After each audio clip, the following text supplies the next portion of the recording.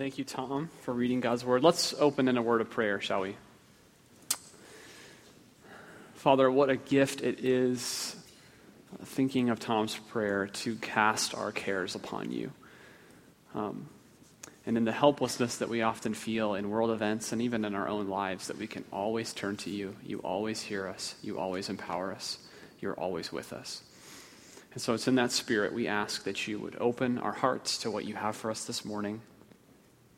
Teach us from your word and give us the strength to respond. We pray this in your son's name. Amen. Well, good morning, everyone. For those of you who don't know me, my name is Andrew, and I'm a pastor on staff here, and it's exciting to be here with you. So thanks for coming. And I've shared this the last few weeks, I think, that I've been up here, so maybe just grant me one more time. But so my wife and I moved recently, and I know there's so many illustrations I got to use. I got to use this thing now. No, I'm just kidding. But for those of you who have moved, you know that the process of unpacking is really slow, and you keep finding random boxes that you thought you were done, and you find another one. But anyway, you also end up finding old stuff that you spend way too much time looking through, stuff that you didn't remember that you had, or kind of jogs your memory. And I found an old journal of mine a few weeks ago, actually, and I started rereading through it from my college days, this journal I'd kept. And most of it was about how hard it was to be friends with Becca, who's now my wife, because she was dating someone else at the time, and I was so torn up about that. It was hard, right? I adored Becca the second I saw her. It took her a while to kind of see it the other way around. But yeah, she's in some ways still working on it. Thank you, Walt. But a few of the entries were actually pretty hard to read. I was, at the time, really wrestling with some deep sin in my life that I didn't know how to escape, I didn't know how to combat, I didn't know where to go. And it was so evident in those entries, my deep disappointment in myself, and at points in the God who promised to change me. And I had been a believer for some time by that point, and in many ways, though, I still felt like the big mess that I was before I came to faith. And if you've been a believer for a while, you've been a Christian for any amount of time, you know this, that at some point in your Christian life, you will feel this way. Like you should be farther along than you actually are. And you aren't living up to what you know is right and to what you actually desire to be and do. It can happen very early in your faith. It can happen well into maturity, and it can happen anywhere in between. And it can happen more than once. And that moment, when it happens, when it hits us, usually it happens kind of when we take a look in the mirror. And we realize that despite our faith and our orthodoxy and our church attendance and whatever else we add to that list, we feel like the same person we've always been. We feel that way. We still have this problem, or I still have this issue, or I still have this sin, or I still have this question in my life. And it feels like I just can't help it. I just can't get over it. And those moments, when they come, in many ways, they are watershed moments for our faith. They can drive us to disappointment with God. They really can. Like his promises aren't worth trusting. Or they can serve as a wake-up call. A way to shake us from complacency and force us to ask the difficult question and wrestle with a difficult reality that I want to change, I'm called by God to grow, but I just don't know how. So what am I missing? What's missing here? So what are we missing? Well, we're learning this morning about Christian growth in our series. Does it really matter? What does it mean to grow as a Christian, to mature in our faith and character? How do we do it? And we each bring our own baggage, I think, to these questions. I think some of us have become really cynical to growth and character. We just don't think it's possible anymore. Even as believers, we just don't think change is possible. You've tried so hard in a certain area of your life with so little result that you can point to that you've really begun to question whether this thing is possible or not. And for others of us, I think maybe who aren't even believers yet, you wrestle with faith in general because you know too many believers who just don't seem to practice what they claim to believe.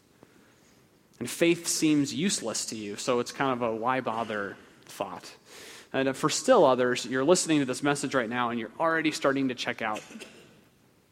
You're thinking, I'm fine, I've done the Bible study thing, I've done the men's group, the women's group, the service project, I know I'm a mature believer, I've heard this sermon before, and I just don't think I need to hear this right now.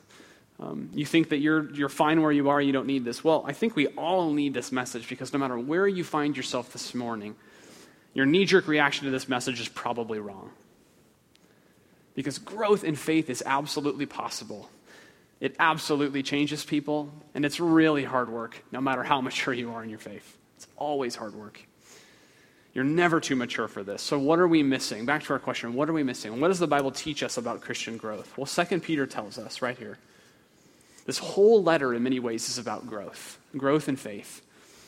The last verse of the letter, we're not looking at that chapter, but the last verse of the letter says we should grow in the grace and knowledge of our Lord Jesus Christ. That's the last thing Peter says to the congregation who received this letter. Grow, there's that word, grow in the grace and knowledge of Jesus Christ. Specifically this morning, Peter gives us three things.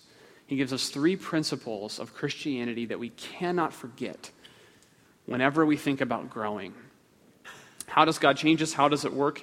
That's what Peter's talking about here. Because when we understand the Bible on this subject, we see that there are these three resources that I mentioned.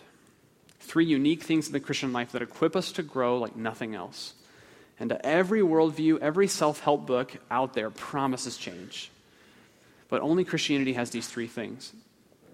And the first thing is, and you see it in our passage this morning, the first thing is that Christians have a brand new motivation for growth. There's a new motivation for why and how we grow. And if you haven't turned to 2 Peter yet, you can do that now. Don't be afraid to use your table of contents. It's a harder book to find if you're not used to the Bible. 2 Peter chapter 1. Let's read verses 3 and 4. So Peter says, His divine power has granted to us all things that pertain to life and godliness through the knowledge of Him who called us to His own glory and excellence, by which He has granted to us His precious and very great promises, so that through them you may become partakers of that divine nature, having escaped from the corruption that is in the world because of sinful desire. And we're not going to read it, but the very next verse begins, Peter says, for this very reason, right? For everything I've just said, for this reason, grow in these character traits, and we'll get to those in a second. I point that out. The verses we just read, these are the motivation for Peter. Peter's saying, here's your motivation for why and how you should grow. And when you dig into these verses, you begin to see that a conversation on Christian growth cannot begin without a radically new vision for our motivation. And you see that motivation uniquely begins with God's divine power and God's calling and God's promises and God's initiative. That's where Peter starts this conversation. He says, of course, growth is possible. Supernatural growth in character and in wisdom and in freedom from sin and addiction is possible, though, first because of what God has done. The gospel, the good news of what God has done, is our new motivation. And this is so important, it is so fundamental, that we need to talk about this for just a minute. So you see, in general, the religious and irreligious approach to growth, to holiness, to maturity, whatever word you want to use there, is the opposite of what I've just said. Most systems say something to the effect of, and some are nicer than others, but essentially they say, you're a mess. You're immature, you're unholy, whatever category you use there. You have a big problem. And until you grow, until you mature, until you work, you will never get close to God. You will never get close to heaven. You will never enter paradise, whatever. And so the motivation at that point for your growth and change is fear, or it's guilt, or it's pride. It's always one of those three. The idea is I've got to get it right or else, right? That's fear and guilt. Or I need to prove how good a person I really am. I can do this. That's pride. Now, there's a crude way of putting this distinction we're trying to make, but I think it's really helpful. Most religious systems, when it comes to growth and maturity, are like dating. Most religious systems are like dating, and Christianity is like marriage. And there are lots of big differences between those two things, but when you're dating someone, you are working incredibly hard to impress them, right? It's just how dating works. You take them to La Bodega even though you really can only afford Wendy's, but you do it anyway. You don't tell them that you play World of Warcraft on the first date, or that your favorite movie is Weekend at Bernie's, which is pretty bad, actually, if that's your favorite movie. But you don't share your flaws, do you? No. Why not? Because you're motivated by fear of rejection, or you're motivated by pride of how this person's going to see you. If you can't keep this thing together, the whole thing could fall apart. So you work really hard, usually, to be something that you're actually not, to avoid rejection. That's how dating works. Christianity is different. The gospel says that God wants to marry you. He doesn't want to date you. He wants to marry you. God isn't interested in dating you. He sees through all that stuff anyway. It's a waste of his time. He wants to marry. The marriage metaphor is all over the Bible. It's everywhere. God wants to marry you no matter where you are right now. The final picture, when Jesus returns and heaven comes down to earth in Revelation, the final picture we get in the Bible is the picture of a wedding. The gospel says that while we were sinners, despite our flaws and our sins, God wants to be with us because Jesus paid for our sins on the cross. We talked about that a few weeks ago. We are now engaged to God. We are already wedding planning. That's the picture. Now, talk to anyone who's married. When you get married, the facades come down, the fakeness goes away. You just can't keep it up 24/7. You can't do it. And in many ways, changing and growing with your spouse is much harder than convincing someone that you're dating that you're worthy of their affection. It's a harder work. It's a deeper work. But the motivation is completely different, you see. I do the dishes at home, not because I'm afraid that Becca will reject me if I don't, though I guess she could, but that's not why I do it. It's because it makes her happy. See, two different motivations. It's something that she desires that I can do. And I've changed because of my marriage, but for completely different motives, and that is Christianity. And Peter says we have been equipped with all things that pertain to life and godliness. We have the gospel.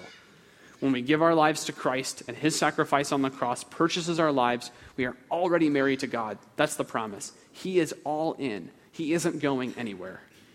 He knows we're a mess, but he's committed. And a response to his commitment, our motivation, starts with a joyful obedience to him and not a fearful one.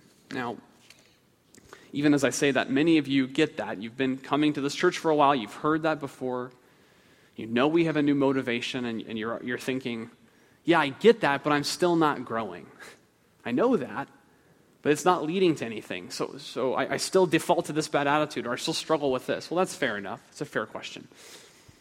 But like any married couple will tell you, getting married is the beginning of the hard work, not the end of it.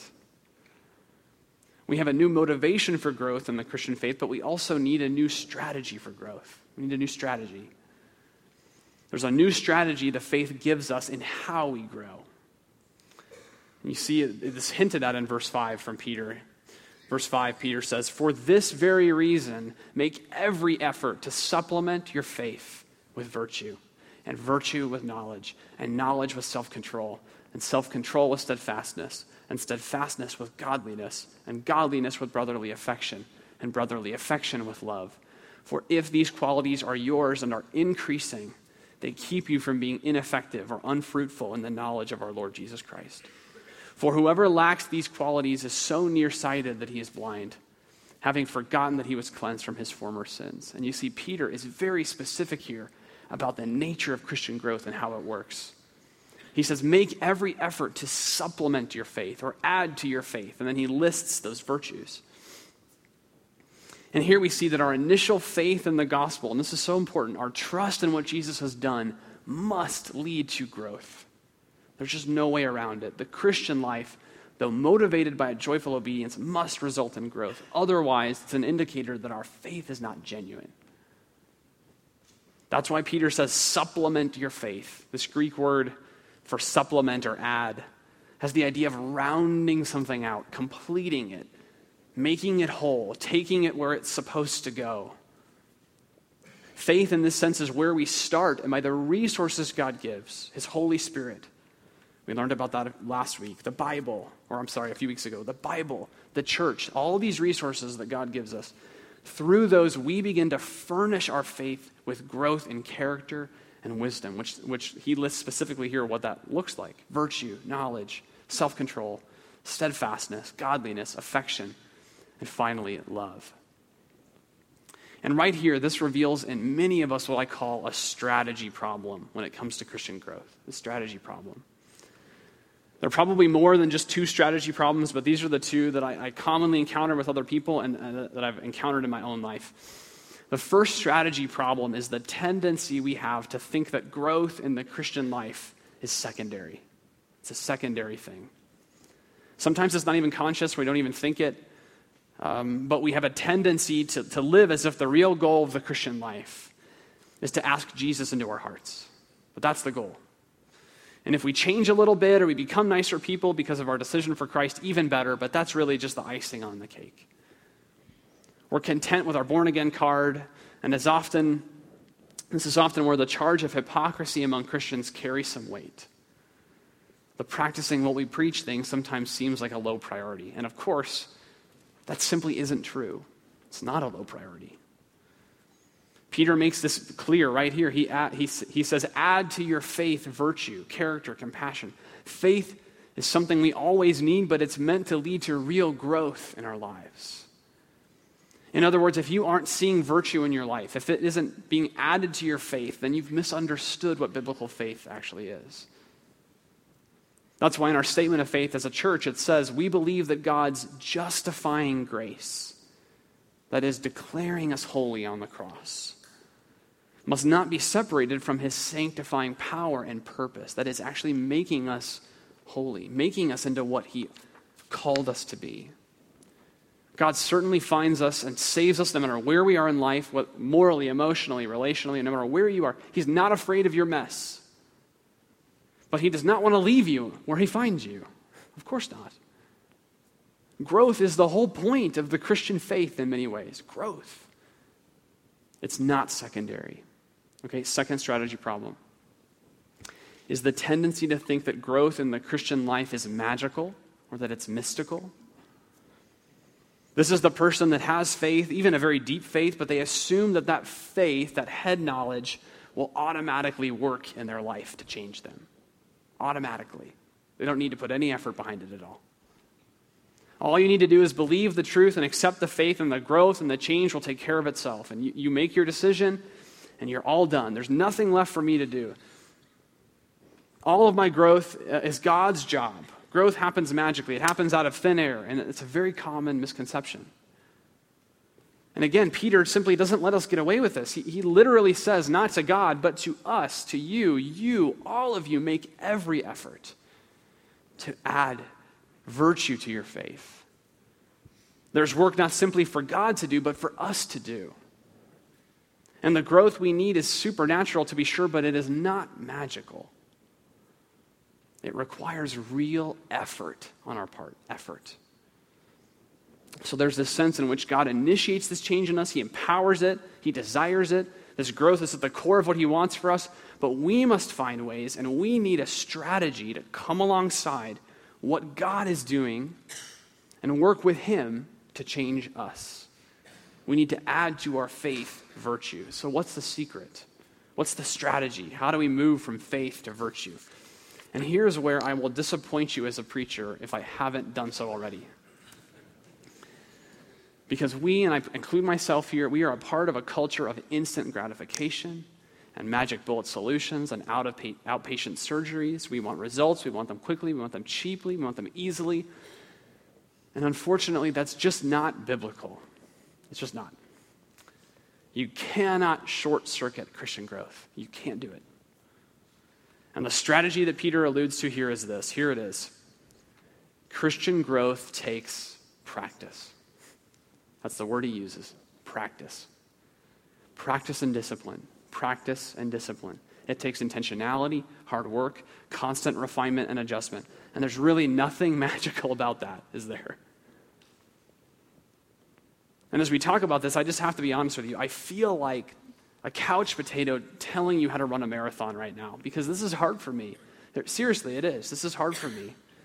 I've always struggled with this, but this is the strategy for growth the Bible lays out, period. Discipline. This is it. You could read the whole thing. It's all throughout there.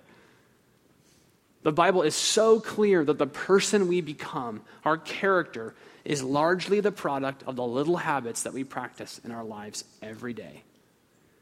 We tend to think that the big moments of life are what shape us the most, and they certainly can do that, but mostly it's what we do every day that makes us the people who we are. And when the big character tests come, our reaction to them is basically the product of who we've been in the smaller and duller moments every single day. And if you keep indulging in your desire, for example, if you keep indulging in your desires, no matter how small or insignificant they are, the more you will become the kind of person who lacks self-control. One of the characteristics that Peter lists here. And here's how Dallas Willard puts it. And if you haven't heard that name before, it means you're new here. Dallas Willard is a Christian author, highly influential in our thinking on this subject at Christ Community Church. He's with the Lord now, but incredible writer and thinker. Here's how he put this point. He said, how you train off the spot in the small decisions of life determines your performance on the spot when the real tests and the real crises of life come. What we do off the spot determines our performance on the spot. So what disciplines every day do we need to introduce into our lives to keep growing? There are lots of disciplines. There are lots of books. There are lots of traditions that are very helpful in this conversation. Well, I just want to highlight what I call the big three. And if we just did these consistently, I think the results in our lives would be dramatic. And here they are. Daily Bible reading. That's why we've worked so hard with Open Here to get us reading our Bibles every day. Daily Bible reading, daily prayer, setting time aside to listen to God, to pray to Him, and intentional community with other Christians.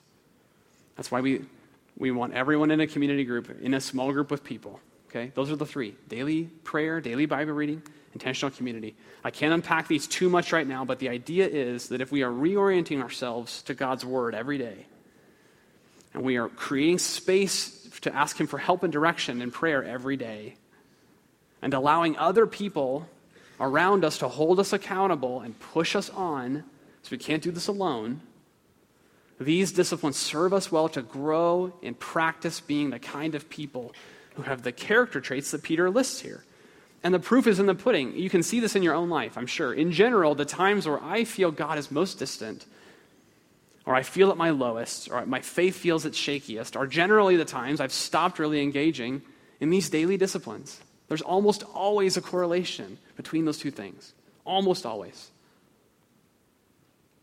The disciplines, and I just want to take a moment, are also a major step in making faith your own. So students and children here, if you've been raised in the church, I want to point this out. It's really easy to think you're growing in your faith because you attend here, and that's great. But a huge step in your faith will be when you begin engaging in those disciplines, daily Bible reading, daily prayer, intentional community, on your own, under your own power, your own decision. It's a big faith step for you. So think about that this week. But it isn't enough to have the spiritual disciplines to really grow. We also need to have a spiritual perspective for this strategy to work. So we need the spiritual disciplines. We also need a spiritual perspective, what I call it, for this to work. And many people I know who practice the disciplines very well still struggle with character growth issues because they don't have, their perspective is off. We need the spiritual disciplines and spiritual perspective. And the first principle here is that Christian growth is about priority, not margin. It's about priority and not margin. Now, oftentimes during a sermon like this, people begin to think and say to themselves, I love what you're saying, but I just don't have time. I don't have time to do that every day. I don't have time. And we are a time-starved people. I get that. It's true. Lots of responsibilities, increased connectivity. There's lots of stuff to do. But really, that reflects a spiritual perspective problem, because Peter in this text does not say, make as much effort as you can to add virtue to your faith. He says, make every effort. Every effort. In other words, this stuff is priority number one. That's what Peter's saying. But we all fall, I do this too, we fall into the trap of margin. Our response to a call for discipline is usually, well, how am I going to make margin in my day for that? If Peter were here, he would say, no, how are you going to make margin for everything else in your day? That's the question. Because this is priority one. Priorities determine how we use time. Nothing profound about that. Priorities determine how we use our time. There's always margin for a top priority. You never think, oh, I just didn't have time to breathe today. Why not? Because it's priority one. You have to do it. For growth to happen, it must be a top priority in your life. Other things get left undone before you're reading your prayer, your community time. And here I am, guilty as charged, okay? I'm with you here. But we can't get around what Peter's saying. Priority one. And in general, if you sense in your life that you're too busy for the spiritual disciplines, it means that you've mistaken margin for priority. How might you reprioritize your life? That's the question. How might you reprioritize your life if you truly believed that growth was as essential to your faith as Peter is saying here? What would that look like? Second perspective on growth that we all have to keep in mind is that Christian growth is about progress, not perfection. Progress, not perfection. And if you look down at verse 6, Peter says, if these qualities are yours and are increasing. So Peter's question to us is not, are you perfectly self-controlled? But are you growing in self-control? Are you growing in godliness? Are you growing in your knowledge of God? And many of us fall into the perfection trap. And this trap manifests itself actually in several different ways, at least that I could think of. Sometimes it looks like this. It's the person who leads the most disciplined life possible. They're very disciplined, but they do so from a place to earn God's approval. It's not effort they're putting forward. They are trying to get earning from God. They are earning what God has already freely given them. They have the wrong motivation. They can't accept anything less than perfection from themselves. And really, though their disciplines look great, their hard work is moving them further and further from God's gospel and God's grace. Sometimes it looks like that. Other people, they aren't disciplined at all because their perfectionism is paralyzing to them. They don't realize that this is about progress. This is about one foot in front of the other. It's not always going to be pretty. God rejoices over every step forward, no matter how small or insignificant it seems to us in the moment. And think of God, like any father, in many ways sees our first stumbling steps forward as the most exciting, the most important. Like a toddler learning how to walk, okay? Progress, not perfection. This dynamic also explains why some Christians, true believers, are more mature than others, than other true believers. God moves us forward starting right where he finds you. Some of us have more baggage than others. We have more public sins and struggles than others. That's okay. Are you growing? That's why the most mature Christian people, the people you really want to be around, don't judge those who are farther behind. Because that's not the point. We rejoice together over every step forward. You aren't perfect. I'm not perfect. This side of heaven, I don't think we will be, but are we progressing? Are we growing? Are we examining ourselves habitually? Do we ask other people to gauge our growth with us? Do we invite other people to be honest with us about where we are?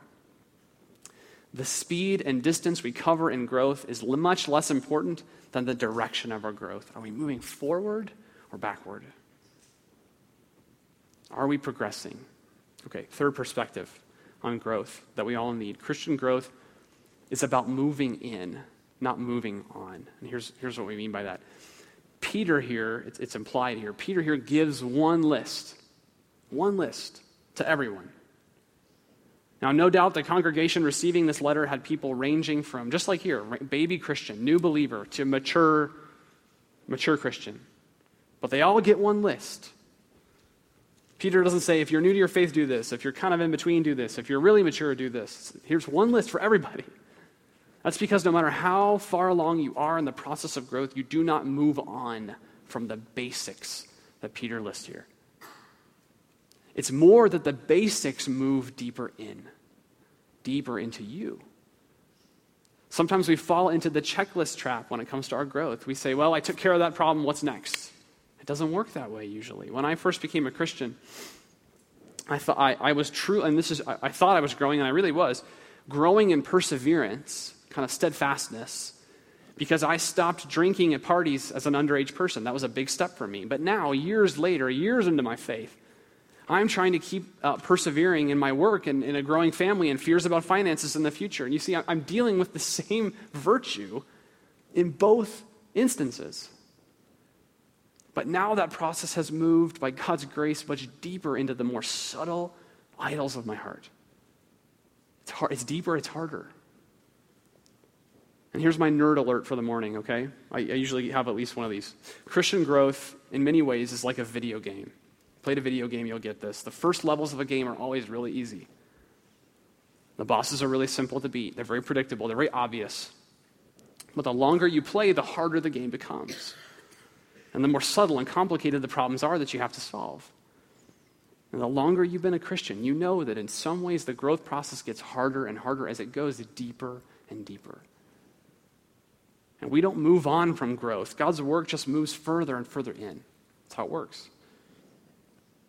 But even with the proper motivation and strategy in place, there's something else that Peter teaches us here. A third thing we need to keep growing. We need this to keep growing. Because the Christian faith also gives us a brand new purpose for growth. A whole new purpose. We have a new purpose for all this hard work. And you see it really in verse 10. Therefore, brothers, be all the more diligent to confirm your calling and election. For if you practice these qualities, you will never fall. For in this way there will be richly provided for you an entrance into the eternal kingdom of our Lord and Savior, Jesus Christ. And here Peter hints that there is a real divine purpose for all this stuff, all these things God wants us to grow in. Peter says that somehow these qualities, godliness, steadfastness, love, self-control, knowledge, and others, there are lots of lists like this in the New Testament. This isn't an exhaustive list. But somehow these characteristics, they usher us, when we grow in them, usher us into Christ's kingdom. This is another way of talking about heaven. Or to put it another way, they are preparing us for Christ's kingdom. These things are preparing us. But what does that mean? Well, sometimes in my life, I've wondered if all these rules and regulations in the Bible are just a test. They're just an arbitrary list of things to do. As if God is testing our obedience. Have you ever thought that way? It's like I have this picture in my mind that God is up there and he's thinking, how many more hoops can I get these people to jump through, right? And if you jump through enough, then I'll let you into heaven. You ever thought that way? But Peter's saying, no, there is a purpose for what's happening. Our growth, our holiness is another way of saying this. Our holiness is not the entrance fee to Christ's kingdom. Our holiness is not the price we pay for the pleasures of heaven in the next life. They are the pleasures of heaven in this life, right now. There is a whole world of pleasure that only holiness, that only the mature Christian person can experience. You see, God does not command us to love our neighbor and to give to the poor and to worship him only and to be holy. He does not command us to be holy because it's a good test of your obedience. He does so because the most pleasurable and free life possible is found in service and in generosity and in faithfulness as a follower of Jesus, as an apprentice of Jesus Christ. And if we don't believe that, we will find it very difficult to grow. We must believe that. This is the best life possible. And until I learn to serve and give and worship and grow like that, I will not experience the joy God had for me from the beginning. And eventually, if I keep on that path, I will become the kind of person who does not simply not deserve heaven, but I will become the kind of person who cannot stand it. And if at the end of the day, I would rather be self-centered than God-centered, if I would rather selfishly indulge in my desires than learn self-control, if I would rather keep my stuff and my money and be stingy with it and not be generous, then I will be the kind of person who won't even want heaven even when it's offered to me. Heaven is where everything is about God. If you can't stand that now, how are you going to stand it then? You see, Christian growth is not about making you worthy of Christ's kingdom. It's preparing you for it so that you can fully experience the joy that awaits you there. That's what Peter is saying. There is a whole new purpose to your growth. In other words, even our growth, that part of the Christian life that we often feel like we owe to God, it's the least we can do, is grow. even that is a tremendous and good gift from him. He doesn't want something from us. When he asks us to live a certain way, he wants something for us. And he promises to work in us and to take our effort, to multiply it, to make us the kind of people we were designed to be. He is preparing you to be the kind of person who loves him, who will love the kingdom he is bringing. And he wants so desperately for you to be there with him. He sent his son to die for you. He sent his Spirit to empower you. He leveraged everything he has, to usher you into his kingdom. That's what Peter's saying. That's why Peter can say so boldly, make every effort to add to your faith, because the more you do that, the more of heaven we can experience now, today, in our lives. And that is a vision worth working for, isn't it? Isn't it? Worth striving for, worth pushing for, worth practicing for. May God help us to grow in our faith. Let's pray. Father, we do confess, I confess, that we so often see your command for growth, your pushing us to grow, as an inconvenience in our lives, rather than a tremendous gift. A gift to make us ready for the pleasure, the joy you have for us that we cannot even now fathom. God, don't let us forget that. And by your Spirit, empower us to be the kind of people who put effort into being who you created us to be from the beginning. We ask all these things in the powerful name of your Son, Jesus. Amen.